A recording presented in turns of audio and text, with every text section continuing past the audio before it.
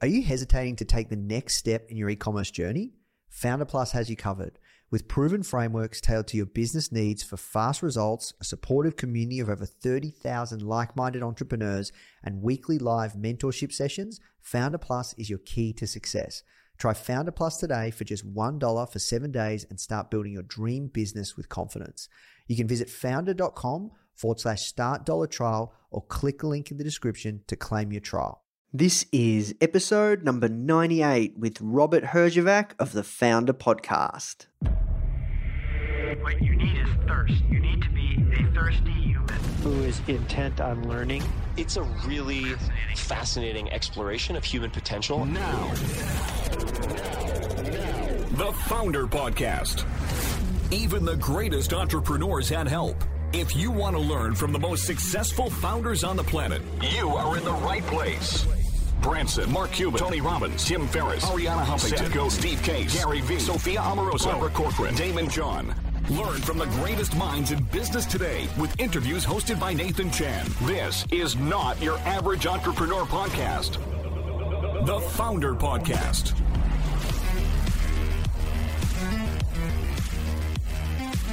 Hey guys, thank you so much for tuning in. Before we start today's episode, I just want to let you know that our goal at Founder is to help entrepreneurs succeed however we can by giving away high quality content in the form of interviews, blog posts, podcasts, YouTube videos, you name it. We put out so much content to help you.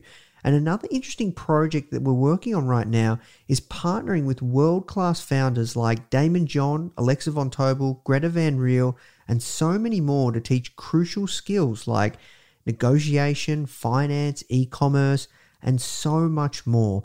So if you'd like to get access to these free trainings with founders like this, which is 100% free, just go to founder.com/free. Okay, so now let's talk about today's episode.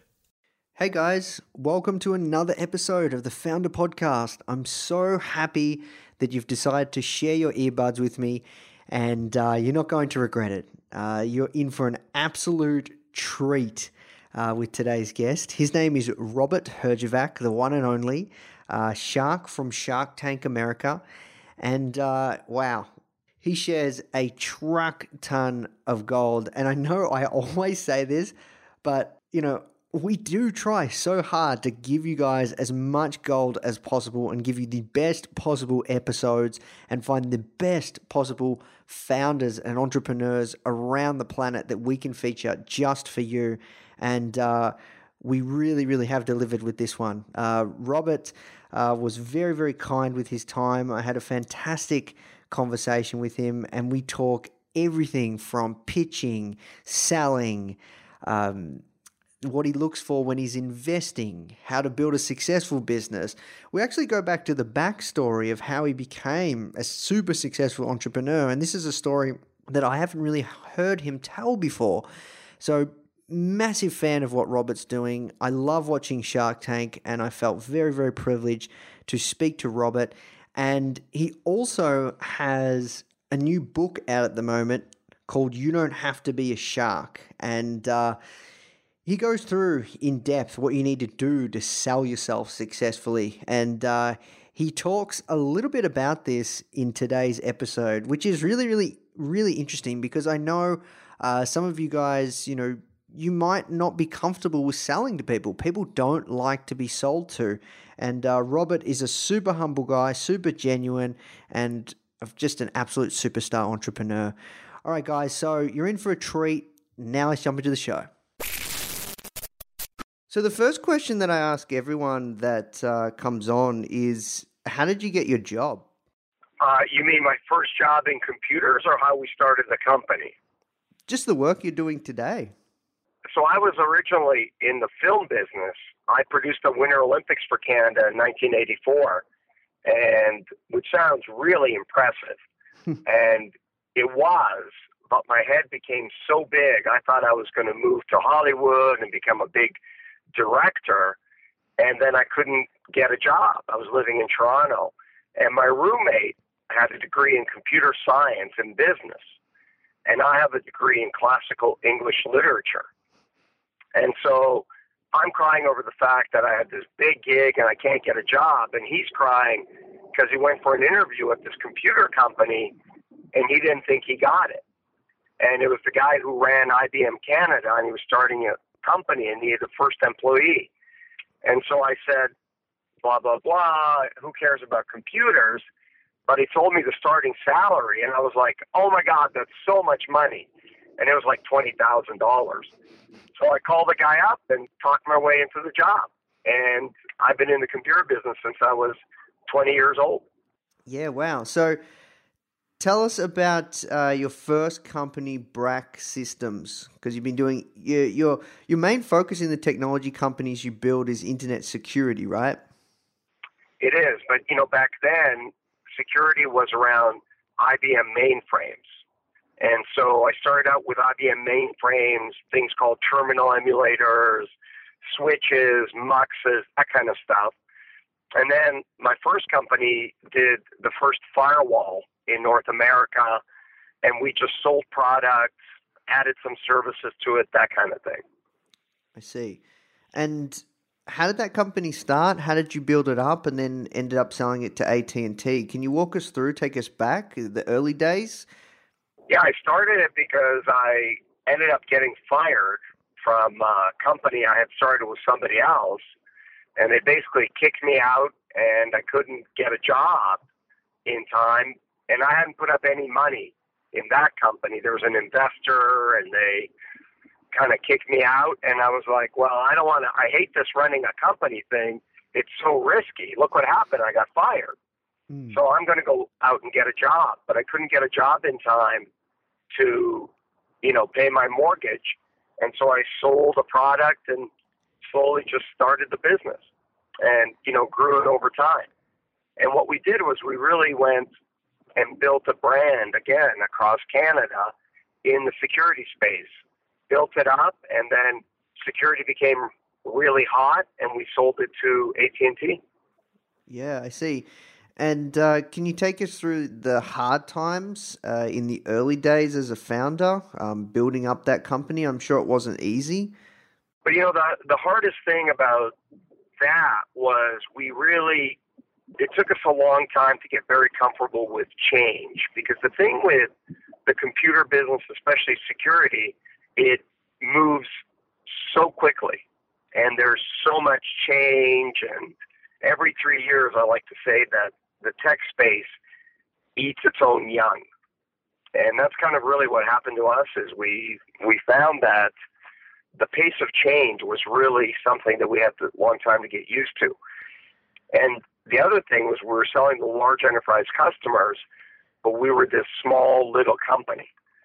And it took us a long time to get our heads around that and find a way to add value. And what we learned out of that is you don't have to be big.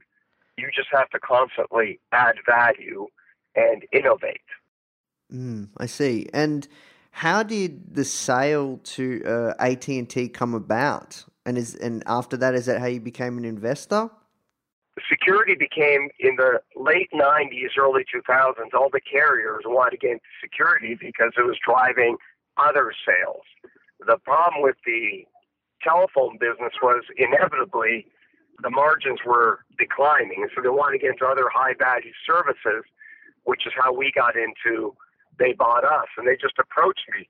I knew that the market was becoming too hot because everybody I knew was making money off internet stocks except me. And so everybody was giving me all this internet advice, and, we were just trying to build a great business. And so AT&T called us up out of the blue like many other carriers, and we just sold the business. I see. And back then when you sold that business, who got a good deal? Was it like how deals go down today in Shark Tank, or? Yeah, I think I look back on it, and I had this long talk with people I know, like Mark Cuban and other people, and I always think, when is the right time to sell your business? When the money changes your life. And back then, we sold the business for $32 million, I think, and I didn't have any money. I was putting everything I made into growing the business. And, you know, we were always rich on paper, but poor in cash, like many entrepreneurs when they start out. So getting $32 million in cash was going to alter my life, my kids' lives forever. And, you know, it was really hard. In fact, I always treated it like my baby, and I didn't want to sell it, but I'm really glad I did because it got me kind of to where we are today.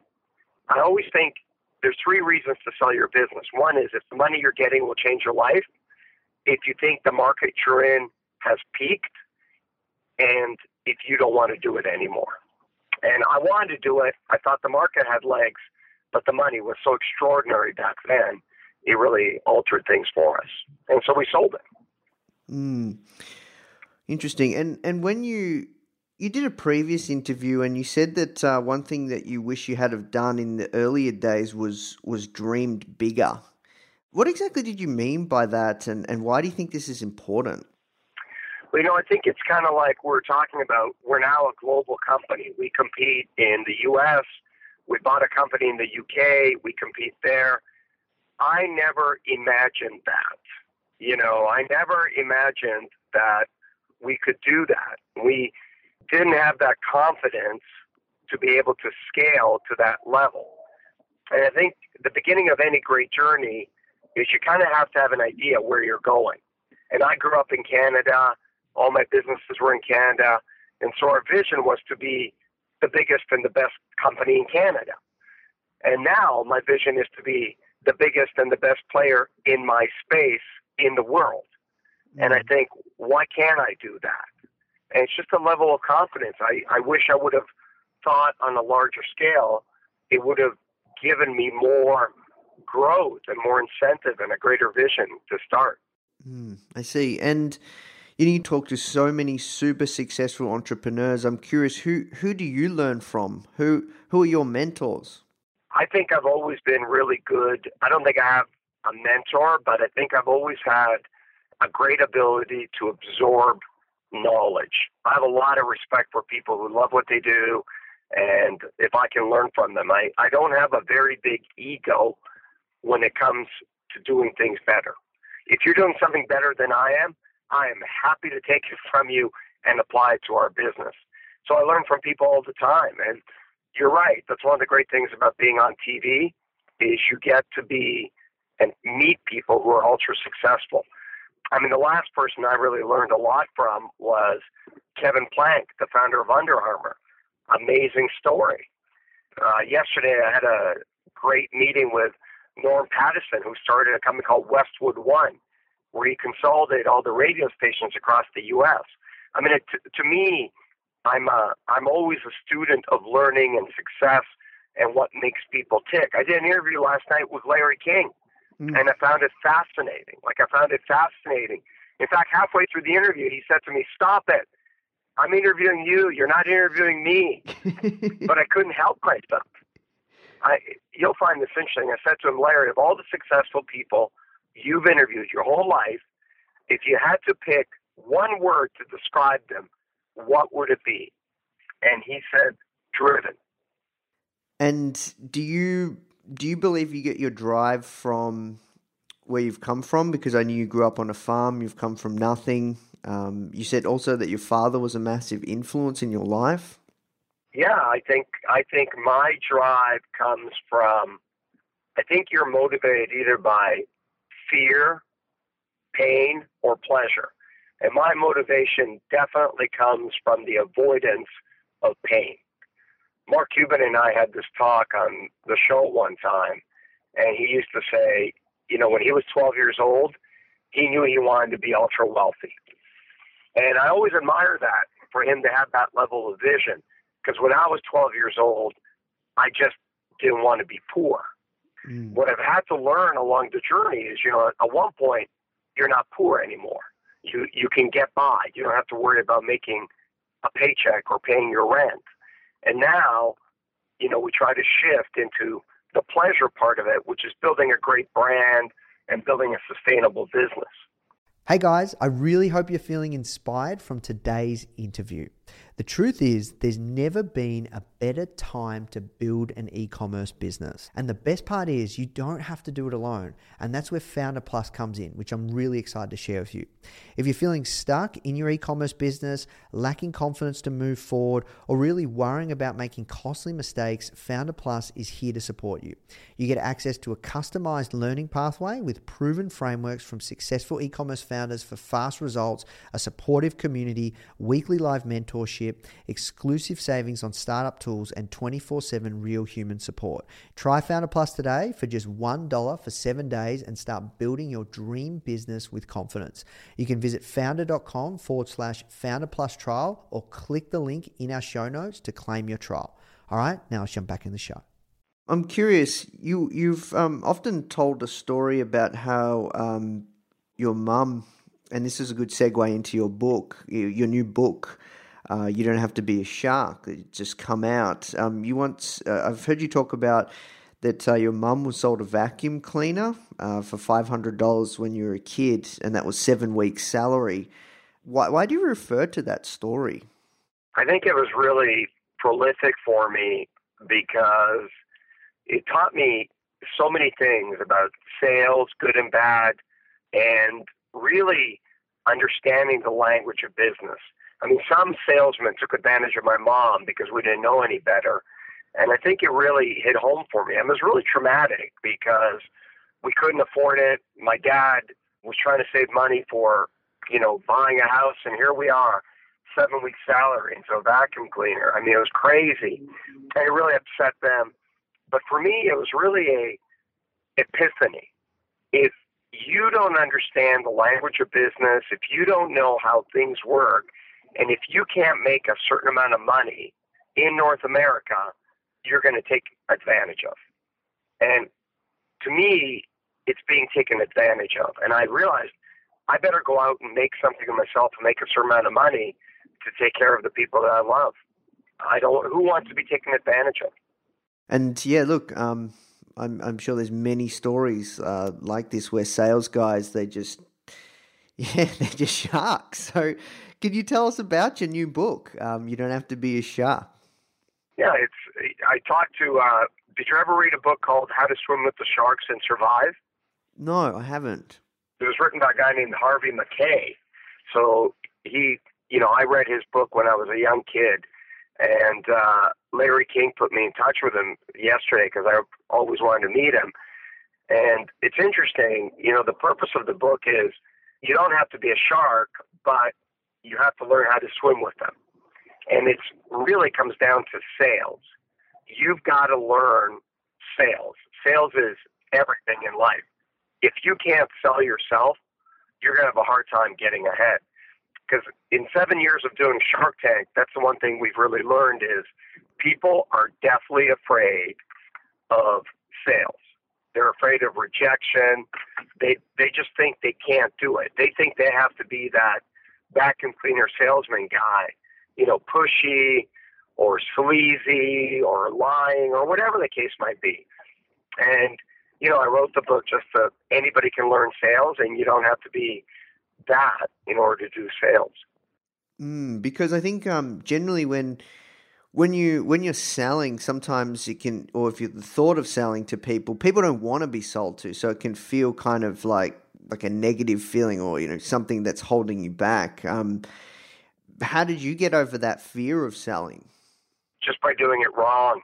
I think that everything I've learned, I've done wrong, learned from it, and did better the next time. For me, the hardest thing about sales was rejection. Because people in sales say no a lot to you. And you go through this phase where you think, oh my gosh, it's me. But you realize sometimes the product just doesn't fit, or it's not the right opportunity. And I learned that the best way to do sales is to try to qualify and not waste your time. What are some practical tips for being a good salesperson, not being a shark? I think the first thing is you've got to listen more than you talk. That's the big one. People don't want to be sold today. They want to be educated. The other one is, before I teach you to sell, I have to teach you who to sell to. Qualifying. always try to qualify who the right prospect is. The third one is motivation. You got to understand what motivates the other side in anything. When people come on our show, they always tell us how good their business is. They tell us how they're going to make money, how the business is going to make money, but then they don't tell us, the investors, how we're going to make money. You always got to understand what the other side wants out of it. And then, the final point I would say is make it simple. People get bombarded with information all day long. They don't want big, long, complex stories. They want it to be simple. Have your value proposition down to a few key critical words that you can say in 30 seconds or a minute. I see. And when it comes to the companies that you invest in on Shark Tank, what do you look for? What do you do to qualify those people? Well, we don't get to qualify them. That's the first thing. We know nothing about them. On our show, things get edited into about 7 to 8 minutes when you watch the show on TV. But in reality, the average pitch is in front of us for over 2 hours. Oh, wow. Yeah, sorry, the average pitch is an hour. The longest pitch was 2.5. The shortest was 40 minutes. And we know nothing about them. And when I say nothing, we don't even know their name. They come out and we just ask questions. And so you've really you don't get a chance to qualify them, but you get to learn a lot. And what I've learned after 7 seasons is always invest in the operator. A great entrepreneur who really believes in what they're doing can make an so-so product great, and a bad entrepreneur can even take the best product and make it really bad and ruin it. And so I try to look always in the operator. Bet on we always say bet on the jockey, not the horse. Yeah, okay. Well, now that you visit, you mentioned to me you visit Australia a lot, you would know that horse racing is really big here. It's huge. Another thing I learned is Kim and I went to the Kentucky Derby, and the custom at the Kentucky Derby is women wear these big hats. But Kim wore a crown because in Australia, the women wear crowns to the Derby, which I didn't know. Yeah, I can't really comment on that, Robert, because I don't really pay much attention to the female fashion, but it's really big. It is massive. Like we have Spring Carnival's one of my favorite times of the year. Yeah, it's great. I had a great time. So when it comes to, you said you invest in the person more than the product or the service or the idea. What sort of qualities does that person usually have? Is there any rules that you stand by when you're investing in that person? I think that the big thing that I always look for is the ability of that person to sell themselves. I mean, I think if you can't sell me on you, you're going to have a hard time selling a product or anything else. And so it's funny because we usually make up our mind on somebody in the first couple of minutes. And everything that happens after that either supports that opinion that we've already prejudiced ourselves against, or something extraordinary has to happen for us to change our mind. And so it's, how people come out, how they speak, the cadence of their voice, how confident they are. And then it all kind of leads from there. If someone's really confident and, humble and they don't know their numbers, we're going to help them. Somebody comes out and they're cocky, arrogant, and they don't know their numbers, we hate them. And we see that on the show all the time. I actually saw somebody that, like a mutual friend I saw, was on a recent episode, and it was kind of funny, but I don't know how much of it is drama and how much of it is real. His name is Manish Sethi from Pavlok. I don't know, it looked like it was a pretty a lot of drama with that episode. Did you guys really dislike him, or? What was his product? It sounds familiar. Yeah, it was the watch that shocks you, trains the habits. And he said to Kevin, I saw the snippet of, yeah. He just rubbed us the wrong way. We're pretty opinionated. We sit there 12 hours a day. We're cold, we're hungry, we're miserable because we all have big businesses to run. You got to stand out. And I remember him. He was he had a very controversial product, and I think Mark really didn't believe in it. He had a massive valuation, and so that always makes us skeptical. When you come out, I think it was like $15 million. He had very little in sales, but he thought his company was worth $15 million. And so we get our backs up against that because we always think, are you just there to try to take advantage of the show? Get some free publicity. Because you don't have to close the deal once you make it or just by getting on the show. And we're not. I mean, I'm not there to waste my time. I'm not there to be a TV star. What people don't realize about us is we're not TV reality stars. We're business people that happen to be on TV. And some of it is drama, for sure. But at the end of the day, we're trying to make real investments and make real money. And I'm curious, of all the investments you've made in the past 7 seasons, do most of them turn out, or how do they end up? Most of mine turn out. I'm pretty careful about investing in the right person and the right idea. I've never had one go away. I've never had one go bankrupt. I've had a couple close down, but we've had a return on our investment on it. I have a couple that are struggling that I worry about. But, like I always say, I've never had one fail, but I've got a couple on life support. But overall, I think we have about a 12.8% return. So that's pretty good. Yeah, wow. And I'm curious, the ones that are struggling, why is that? I would say if I had to pick a commonality, it's adaptability. Great business founders have the ability to see the wall before you hit it, and they adjust. Like I always look at one of my best investments is a company called Tipfields. If we would have stayed just doing their original product and their only product was inappropriate, ugly Christmas sweaters, if that's all we still did today, we would be in trouble. But they expanded. Now we make, ugly college sweaters, and we make 4th of July T-shirts, and they make ski onesies and stuff like that. And I think that's what founders do. Great founders have the ability to zig and zag. They're adaptable.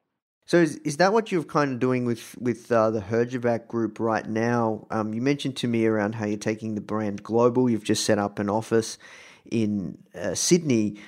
Are you always, how many years are you thinking ahead? Do you set goals and work your way backwards? I've been told many multimillionaires and billionaires, they think like years and years and years ahead, and they actually trace their step backwards. Is that how it works for you? Not really. I mean, I think we have a long-term vision, but in tech, long-term is 3 years. Somebody once asked me, they said, what's your 5-year plan? And I was like, oh my God, I can't even fathom that. So we have a 3-year vision, but we try to be focused on execution on a quarterly basis. I think it's important to know where you're going, but in tech, it can be difficult. So we have a short-term vision and long-term goal. I see. And what is your long-term goal for Herjavec Group? Well, I think we believe that the cybersecurity market continues to grow. We see it going through a phase of hypergrowth, and so we know the fundamentals in our industry are good. We know that we're positioned well, and at this point, we're actually the largest privately held company in our space in the world, and we're competing with IBM and massive companies. So that's really good. It's really good when you compete against really big people. And you have an extremely fast growth rate. What is fueling that growth, do you think, besides having, great product, great service? Well, I think the first one is you got to be in the right market. It's very difficult to grow outside of the growth of your market. And then what else? Because there would be, like you said, like how do you compete against these big players? Well, you've got to add more value. I think that's the first thing, is we try to be more flexible, add more value, have a competitive value proposition. It's, I try not to compete on price against larger players in our space because we sell to large companies and we're selling them security. And security is a high-touch, high-value proposition. I always think people want more security than a lower price necessarily. But you can't just charge more money. You have to add more value. I see. And what else is fueling the growth? Our dogged determination. We really like to win. We look at the world now and we think somebody is going to take advantage of this space. Why can it not be us? I see. And how do you breed that kind of dogged determination and culture in your company? Because that's not easy. It's funny. It took us a long time to figure out what we're good at and what we're not good at. And I think that's one of the things that we are really good at is we know what works for us. We like to grow. We're very competitive, and we've always been like that. And we try to find people who like to compete. In our industry, if you don't like to compete, you're going to have a really hard time. And so what we've learned over the years is we tend to do well when we hire people for their character as opposed to their experience. When we hire people for their experience and they don't fit in with us, culture is the hardest thing to hire for. And now we hire people for culture. So we have a lot of former athletes. We have some former Olympians. Well, you're never a former Olympian, as I'm told. You're always an Olympian. We have Olympians on our team, that kind of stuff. Yeah, okay, I see. And I'm curious around leadership. This is something that I'm actually going through now in my company because we're starting to hire a lot of staff, and it's difficult. And I know many of our audience are going through this transition now from founder to CEO. I'm curious, what advice would you have for people that are scaling up, are hiring, are a first-time CEO? What lessons would you give? In terms of growing quickly? Yeah, in terms of growing quickly and managing and leading people, because it's very difficult, especially when you're a first-time CEO. You know, I think it's really hard, but you've got to look at in terms of creating a greater team. I think a lot of entrepreneurs, when they're small, get very frustrated with that and think, you know, I can't tell you how many times I've heard entrepreneurs say that the best business is a business without employees, or, you know, the best employee they have is themselves, or that kind of stuff. And I've never really thought of that. I've struggled with hiring people, but I've always seen it as an integral part of growing and getting scale. And as you grow your business, your greatest quality has to become the ability to build the people around you and get everybody pointed in the same direction. I see. And how do you get people to do their best work? Well, first of all, you have to hire people that want to do their best work. And you have to have a common goal, and you have to lead people. I think people today want to be led as opposed to managed. So I think you've got to be constantly giving them the direction, motivating them, and you've got to be the top salesperson in your company. People want to be led with vision and passion and purpose. Nobody wants to go to work and say, oh, it's just a job. Even though it may be just a job, they don't want to feel that way. Yeah, I see. Just a few more questions for you. I was just going to say, when it comes to Shark Tank and pitching, do you have just some, a couple of pointers and advice for people that are going out and pitching their product or service?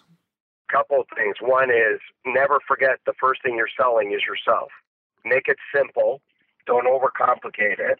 Have a value proposition that's easy to explain, but understand the motivation of the people that you're pitching to. We went to Silicon Valley last week because we're thinking about maybe bringing in some investors, that kind of stuff. And one of the things we did is we always try to understand what the exit plan is and what the motivation is for the other side. Yeah, what's in it for them? How can they get a return? Yeah, because everybody's got to be on the same page. The mistake that people make is they try to bring an investor in, and that investor's goal is not equal to theirs. They may want to grow the business, keep it for 5 years, and somebody just wants to come in for a quick return. So I'm curious. You said you went to Silicon Valley. Is this to raise capital for Herjavec Group? Yeah, just to talk to various people, see what's happening in the Valley. It's always good to be in front of a lot of people. Yeah, really, that's interesting. So what's that like as like, I guess a TV personality and a known shark on Shark Tank, a hit TV series and, very well-known entrepreneur, to speak to some of these guys in Silicon Valley? Well, there's, the thing about being a shark is there's always a bigger shark in the water. Mm-hmm. I mean, we're meeting with some of the biggest VC companies in the world. They're not sharks, they're whales. And I don't care how good a shark you are, a whale can squash you without even thinking about it. That's a great attitude to have. Awesome. Well, look, 2 more questions. One, do you believe that you always need to raise capital to build a successful business? No, I don't believe that at all, but I think you have to have access to cash when the business needs it. That might be a line of credit, that might be your credit cards, but cash is the lifeblood of your business. So if you're not going to raise capital, you better have a really great relationship with your bank in terms of a line of credit. And I think the only time you should bring an investor in is to help you grow faster. As an owner and a founder of a small business, your biggest payback is equity. Try to hang on to it as much as you can for as long as you can. That's great advice. And also, when it comes to, growing a company, running it, when do you know when to give up and when do you know when to keep going? Do you ever give up? Absolutely, you should give up when you're not growing. I mean, I think in our world, it's really easy. You either grow or you die. We don't have a choice. So if we don't grow, we're moving backwards and we're going out of business is how we look at it. There was a great saying by Andy Grove, the guy who ran Intel, only the paranoid survive. And I'm not sure that applies just to technology. I think it applies to everything. And we're very paranoid. But, sometimes when the business, if your market's dying and people are eating away your market share and you don't want to do it anymore, there's nothing wrong with giving up and starting again. But I've never done that. I've always been able to adjust to changing markets. Awesome. All right. Well, look, last question, and that's where's the best place people can purchase your new book on how to be, I guess, a good sales guy without coming off sleazy and how to sell yourself without being a shark? Online, Amazon, and any store in Barnes & Noble, anywhere books are sold. Awesome. All right. Well, look, thank you so much for your time, Robert. Yeah, I appreciate it. Thank you. Hey, guys, I hope you enjoyed this interview. As you might already know, our mission at Foundr is to help tens of millions of people every single week with our content, either start or grow their business, which is exactly why we're partnering with world-class founders such as Damon John, Alexa Von Tobel, Greta Van Riel, and so many more to teach crucial skills such as negotiation, finance, e-commerce, and so much more. So if you'd like to get access to these free exclusive trainings, please go to foundr.com/free. These are 100%. We go super in depth on teaching a particular topic, and I know that you're going to love them if you enjoy this podcast.